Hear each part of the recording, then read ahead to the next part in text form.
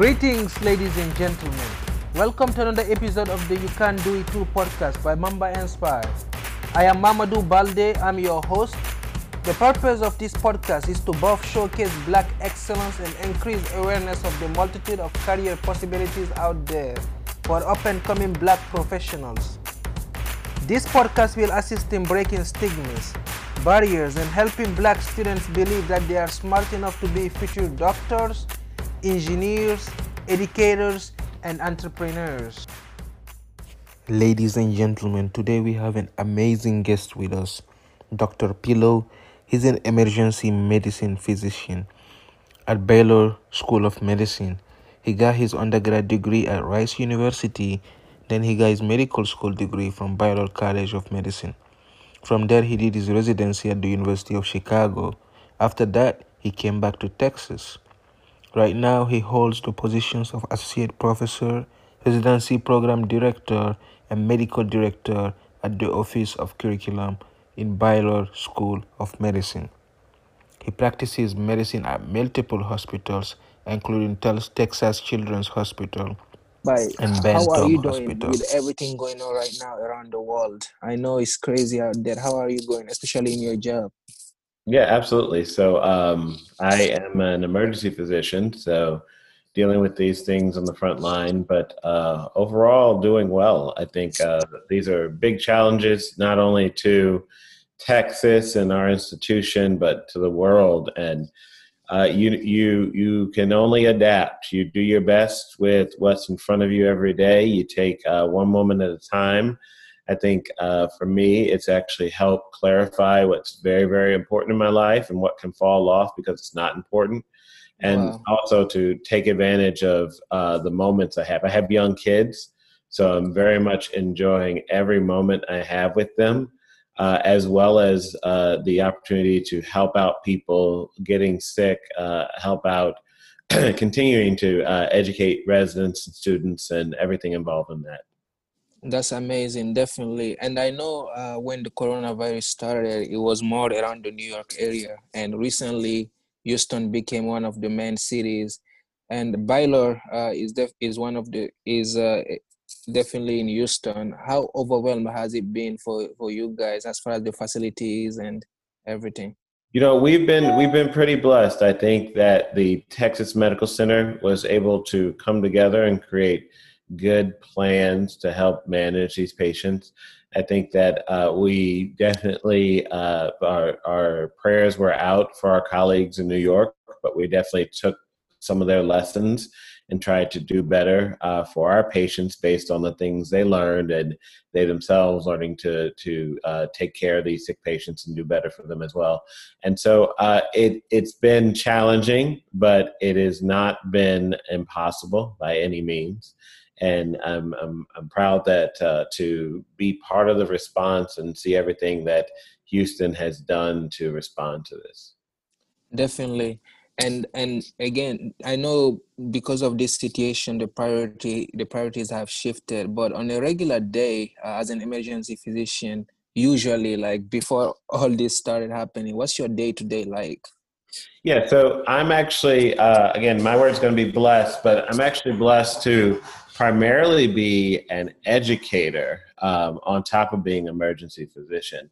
And so not only are we taking care of these sick patients that present, patients who are underserved, underinsured, uninsured, but we also have the privilege to train students and residents, PA students, nursing students, nurse practitioner students, whatever it may be, or whoever it may be, to take care of these patients as well. And so that is my day-to-day. When a good day for me could be a clinical shift, or it could be a teaching session, or it could be a meeting where we figure out how to take feedback and make what we're doing better.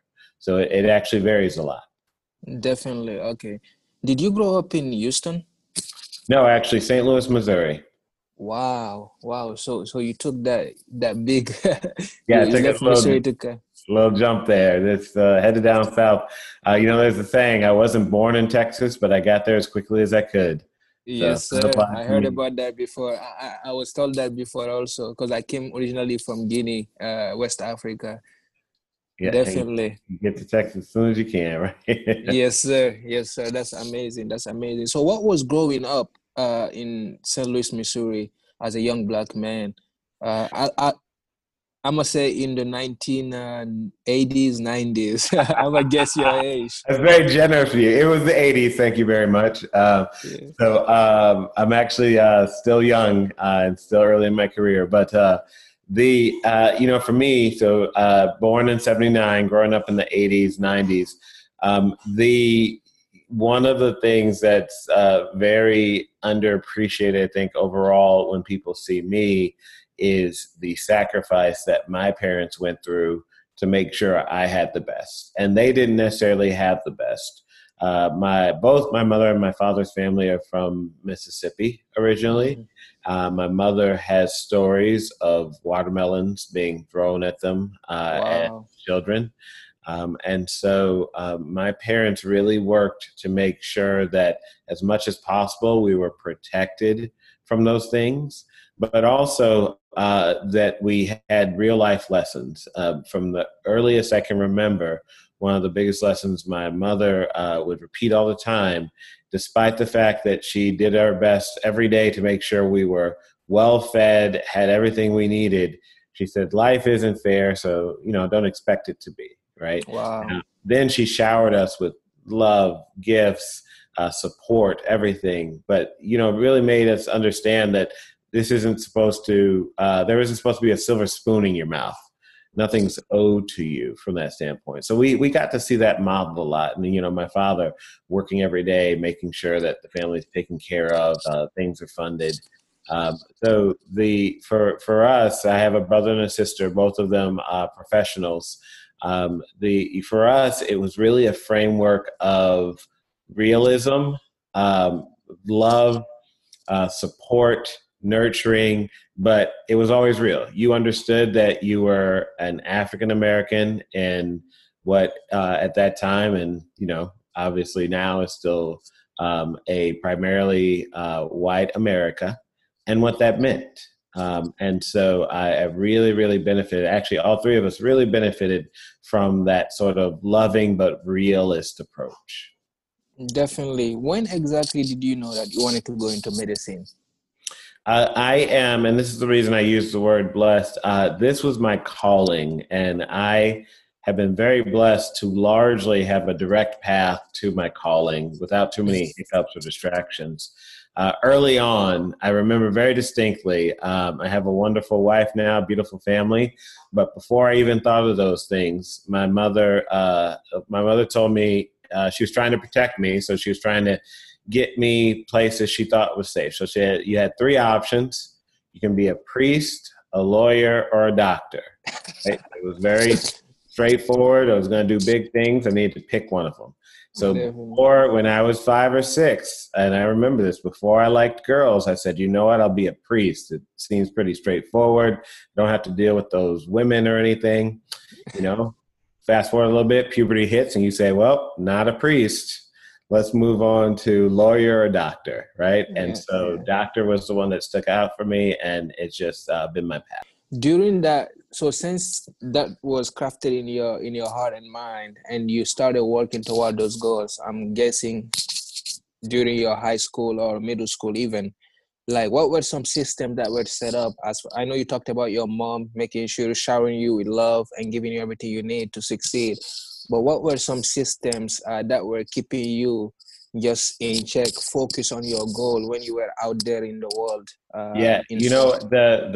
I think the several things actually. I think the biggest thing, and this is why now that I have my own children, parenting is a job.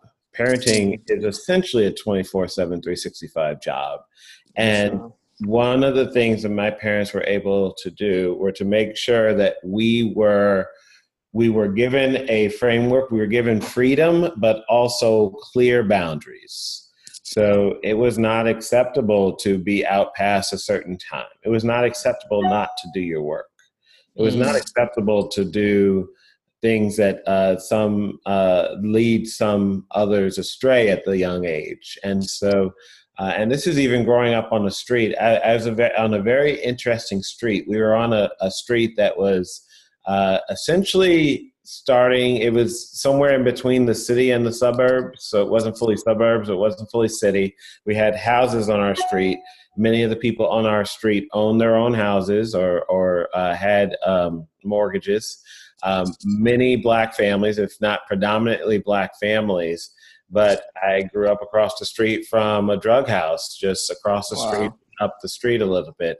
And it was one of those situations where just very clearly there were expectations on who we are, who God made us to be, and what we're going to do with our lives, and here are the boundaries to make sure you don't go astray.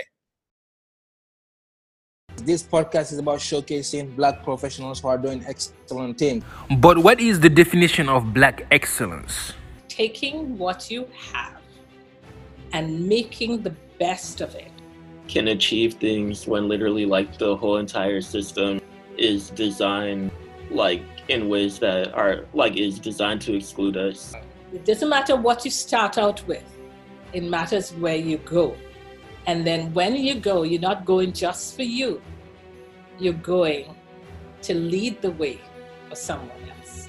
It means excelling at a high level while staying true to yourself and true to yourself in your Black. We still are able to, just like go the extra mile or, carry the extra weight that we need to carry just because of society and still achieve the things that we're able to achieve. And paying it forward. That's my definition of Black excellence. And it seemed that you really were successful in high school. You were able to go into Rice University. They definitely rejected me when I was trying to get into there. And from there, from Rice, you were able to go to Baylor Medical School.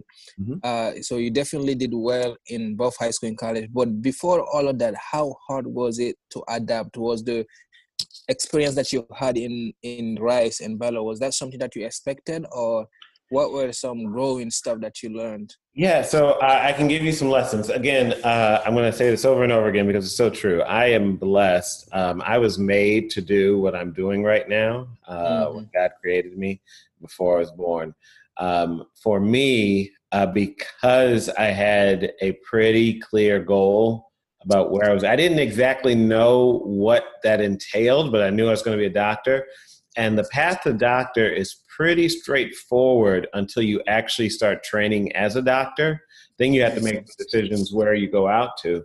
But largely, it was a very clear path. You go to middle school, get to high school. Go to high school, go to college, go to medical school. So very straightforward.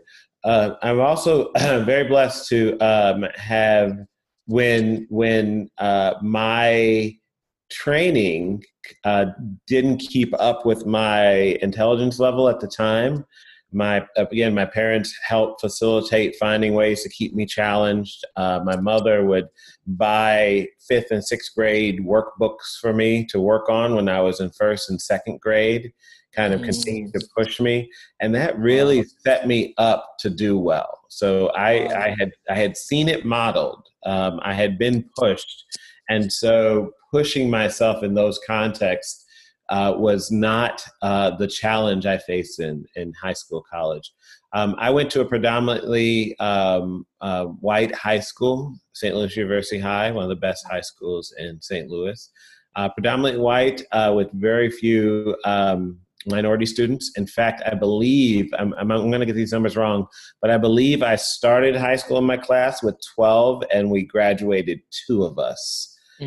Possibly 3. So it's tough to go through there, to have your friends, had a great group of friends, minorities, non-minorities, but to see some of your friends struggle and you kind of have to still do your path. I think there were some life lessons I learned just from perseverance, from supporting each other. Even when we did well or when we failed in various things, learning to support each other. And similarly, in college and med school, there are times where, not even times where I was a minority throughout my entire training. There were not many people that looked like me. And even now, Black men in medicine is a Definitely. thing. It's a penia, right? We have too few. And so with that, I definitely remember some of my friends struggling to deal with that isolation. I always took it as a challenge and a calling, because to do better, we have to do better. We have to get through. You can't affect change. Sorry, let me change that a little bit. You can affect change anywhere, but you can affect more change the further along you get, right? Definitely. So as a high schooler, I can tell people, yes, let's get to med school, let's do our best. But as a doctor, I have a little bit more impact reaching back and saying, this can be done. Here's how it's done. Here's some ways to overcome. Let me help you. Definitely. I agree what you said. It's about being able to get in those rooms, even though that you do not have all the things you need to succeed, but you are ready to work hard and acquire them and just get comfortable within that room. Right? Absolutely. Definitely. I think that's definitely good advice. Going back again to that same question in another way, is college medical school is definitely a big undertaking. It's a big challenge, right? And as you said, you definitely were blessed growing up, learning and being ahead of the pack and being able to work hard through these challenges. But were there at any point, maybe instead of not on the technical side, but on the education mental side, I guess, as far as when you started facing all these challenges and stuff like that, were there any point that you or maybe any of your friends, you saw them just second guessing themselves, like, this is not for me? Example, medical school, just being one of the only Black person there, it's easy to say that I don't fit in here, this is not for me. Yeah. I think so. Yeah, and I remember kind of thinking about this in preparation for this. Again, I am blessed. That never entered my mind. I think however, one of the things I tell people is that across your educational spectrum, in general, we will all reach the point where your natural ability is no longer able to carry you, and you have to turn on the next gear. And so for me, the next gear, the next level. So for me, grade school was pretty easy. High school was pretty straightforward. College was challenging, not because I couldn't handle the work, but because I was doing way too much. I was a EMT. I got my paramedic. There was a point in college where I was taking 12 or 14 hours per semester at Rice, and also taking 10 or 15 hours at the local community college to do my paramedic training, and serving as a paramedic as an EMT for Rice University's system, and doing ride-alongs on ambulances and hospital time. And so and I loved it. I absolutely loved it. Loved that time. I didn't get much sleep, and most of it's a blur, but I loved it. But I absolutely tell people there's a point where your natural ability will no longer be able to carry you. Some people hit that in high school. Some people hit that in college. Some people hit that in medical school. And that is, I think, where that point of, is this for me? Should I be doing this comes. I try to continue to improve myself spiritually and otherwise. And as I said, I'm blessed. I'm going to say that 1,000 times. But one of the things I try to tell people is that if it were easy to do and simple, it's not worth it. It comes easy, it goes easy, and it's not your calling. Your calling shouldn't be something that you can do in a weekend and be done. Your calling should be something that you grow into, that challenges you, that brings you up higher, right? And so that's natural. It is natural to doubt yourself. It is natural to question. And that's that natural point of learning to turn it on to the next level.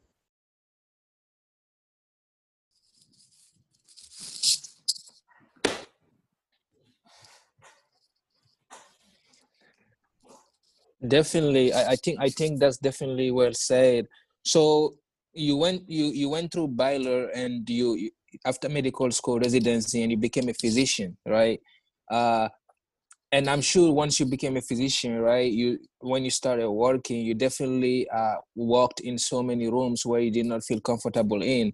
How did you hang on, and how and again, this is the not using your natural abilities, but being able to go out there and seeking the right things that you need to Yeah. help you out. Yeah. Like how hard did you work on that? I think that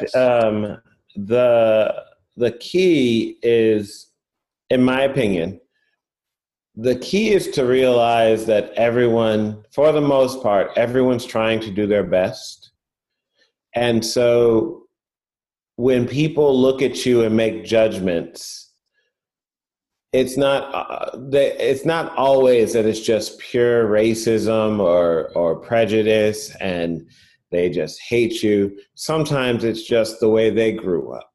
It's the way they were taught. And in those situations, you are going to be a better model for what to do and how to act by modeling it yourself than by getting angry or yelling or responding in kind, right? And so, and that's hard. But I think it is a lesson that my parents taught me that I've been able to kind of carry through. So you absolutely, I mean, even to this day, you walk in a room as a Black man, and the assumption is that you are not in charge, you're not the doctor, you're not, until they hear you speak, and then it's pretty clear, or in different contexts. I've been called radiology tech, I've been called environmental services, and I just smiled through it. And it's incredibly hard because I think the world teaches us wrong. The world teaches us how to respond in a worldly way, which is if somebody yells at you, you yell back. But if you're talking about your calling, if you're talking about your God-given talents and where you're going in your life, quite honestly, you don't have time to be dealing with the little stuff like that. You don't have time to figure out a response. And it feels good. Don't get me wrong. I've definitely failed in that sometimes. It feels good to tell somebody off, right? Yeah. But that's not the point. The point isn't to tell someone off. The point is to be a model to help those around you reach what you're doing, and to be a model to help change people's minds about what it is to be successful, what it is to be an African-American male walking in the room and do and say and how you carry yourself. So there's a responsibility that comes with becoming a professional and following your calling. And so I try to remember that as much as possible. The challenge is realizing that everybody, at every moment, everybody's making a judgment about you. And especially as a Black male, they're wrong. They've gotten many, many things wrong. I've entered many rooms where people assume I'm only there because of affirmative action and a scholarship and everything else. And if I were going to try to help people to hear this and listen and be inspired, so what? So what they think X? So what they think Y or Z about me? I know why I'm here. I've been put here. I've been called to be here, and I'm going to do what I'm supposed to do, no matter how. This podcast is about showcasing Black professionals who are doing excellent things. But what is the definition of Black excellence? Taking what you have and making the best of it. Can achieve things when literally like the whole entire system is designed like in ways that are like is designed to exclude us. It doesn't matter what you start out with. It matters where you go. And then when you go, you're not going just for you. You're going to lead the way for someone else. It means excelling at a high level while staying true to yourself, and true to yourself in your Black. We still are able to, just like go the extra mile or, carry the extra weight that we need to carry just because of society and still achieve the things that we're able to achieve. And paying it forward. That's my definition of Black excellence.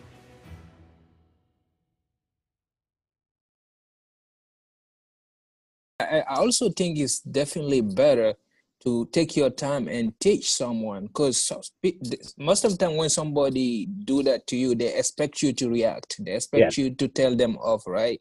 So if you actually change their perspective and help them, you understand, I feel like they'll even respect you at a higher level. They won't get what they expect out of you.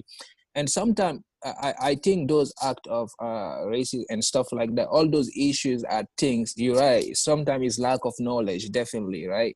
Yeah. But that's on them. That's definitely on them. Yeah, it's on them. It's not and that's hard. Don't get me wrong. This is not the answer to all racial issues in life.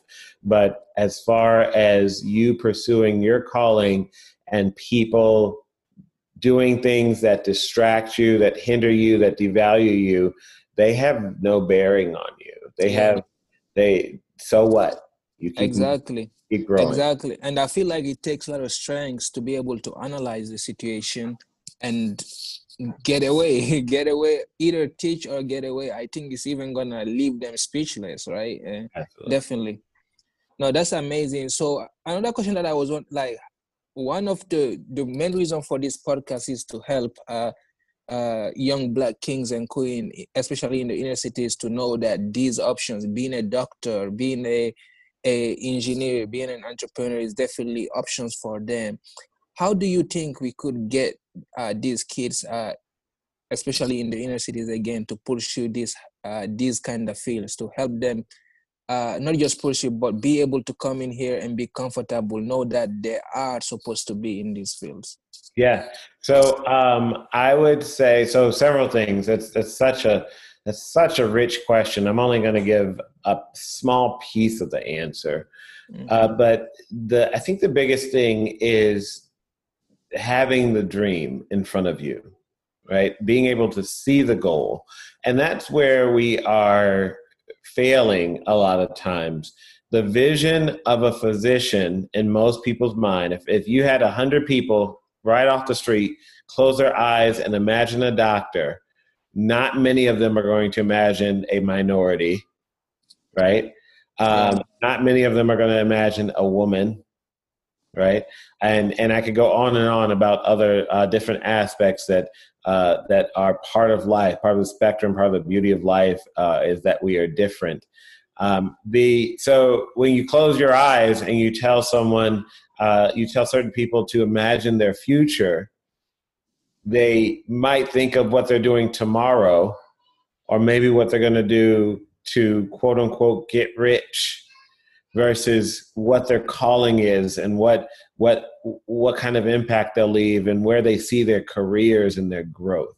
So I think one of the most important things is to help people get that vision in front of them, so that they have something to reference. Because when it gets hard, it's that reference point that helps you.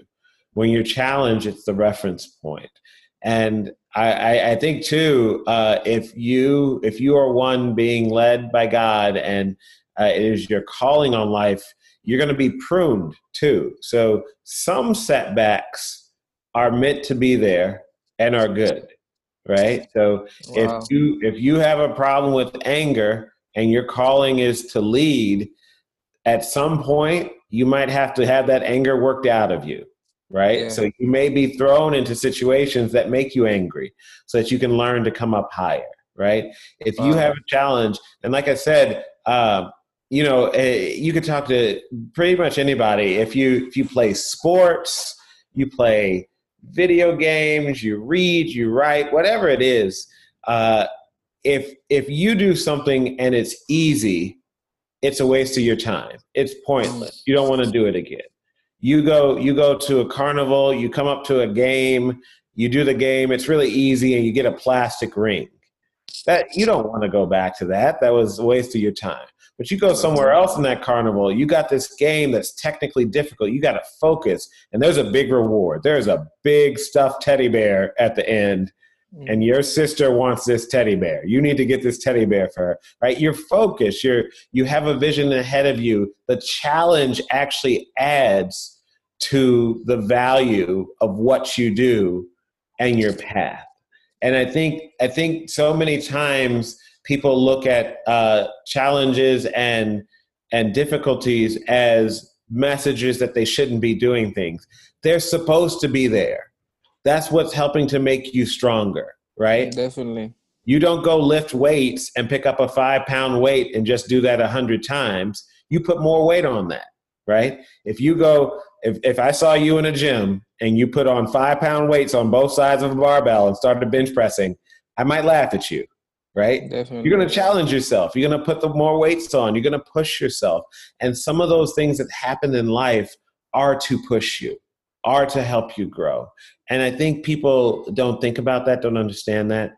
And but at the same time, I think one of the other biggest things we can do are efforts like these to get people out there, get their stories out there, inspire, to help, to reach back so that people know they can be overcome, right? People know that their dream is attainable and that challenges are part of the process. But here are people that made it and continue to grow. I'm still on a path. I've hit a certain level of where I should be. And that's the beautiful thing about a calling. Once you get to this mountaintop, you're able to see, oh, there's my next mountain, right? I couldn't see it before because I wasn't here. But now that I'm here, I can get there. And not only that, look at these other people around me also trying to climb up.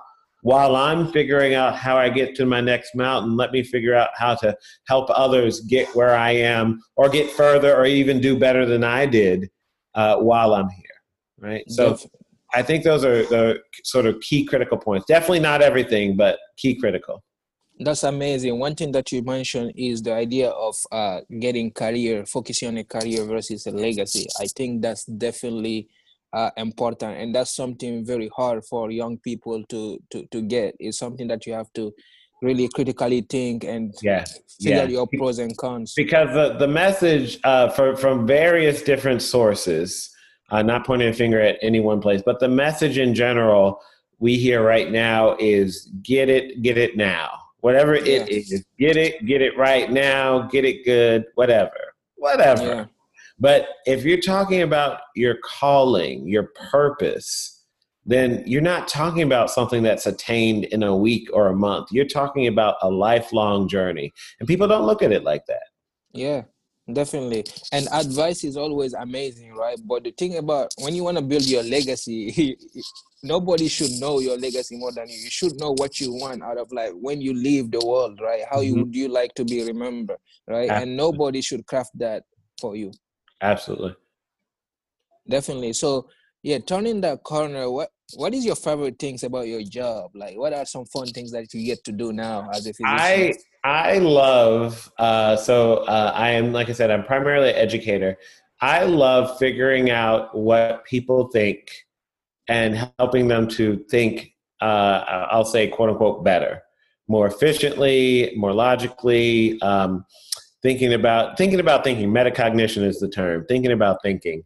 When I work with my residents, I like to make faces at them. So as a medical student and as a resident, you learn to look at your attending and try to read their face to determine if you're doing the right thing, right? Because you want to seem smart and you want to have the right answer. I do my best to make faces and confuse students and residents because I want them to tell me what they think. I don't want you to read my face. I want to know what you're thinking so we can elevate that level of thinking. So I really love that. And I also just love being able to take care of patients. So I speak pretty good Spanish, especially medical Spanish. Wow. We take care of a lot of people at Ben Taub in Houston as part of Baylor that most of the rest of the city and arguably most of the world don't care about, right? Wow. poor, underserved, uninsured, underinsured. And so we get to take care of these patients. And it's challenging. It's very challenging sometimes, but because of that, it's incredibly rewarding. So those are some of my favorite pieces. Definitely. What about vacation? Do you get time to do vacation? Yes. Every once in a while, What are some highlights of the kind of vacation you get to do now? I'm easy. If you give me a pool, some sun, and a nice waiter or waitress to bring food and drinks on a regular basis, I'm good. That's a good 2 weeks for me right there. So I'm pretty easy. And in fact, we're in the COVID era, we have to be creative. We're trying to find things that are safe, that aren't exposing ourselves, but are still vacation. But we're actually looking right now to try to find something to do somewhere in October, November, just to get some time together as a family. So that's amazing. Definitely. Thank you so much, Dr. Pillow. This was definitely amazing. I just talking to you, getting your perspective on things. Well, thank you for having me. I really appreciate it. I made the black queen's grace continually mesmerize the millions who couldn't see it when looking into her eyes. And the black man's plight no longer be the disguise. Oppression, emasculation, they want to castricize. I just want to be me. I just want to be free. I just want liberty, equity, and democracy. I just want to believe in the good of society. I just want to believe that they ain't been lying to me. I want equality, want no more poverty. I want people to tell you it's more black people in jail for committing crimes that blacks and whites are committing equally. I want the corporate interests to crumble before my feet. I want them to stop selling your rights to powers that be. I want a third term for Obama, we'll never see. No Democrat, no Republican, me, I want unity. I want the righteous voice speaking to my community. Don't listen to what they say and look at what they say to see. I want you to know the truth, but for that you will have to see. All people are beautiful, but you best know mine.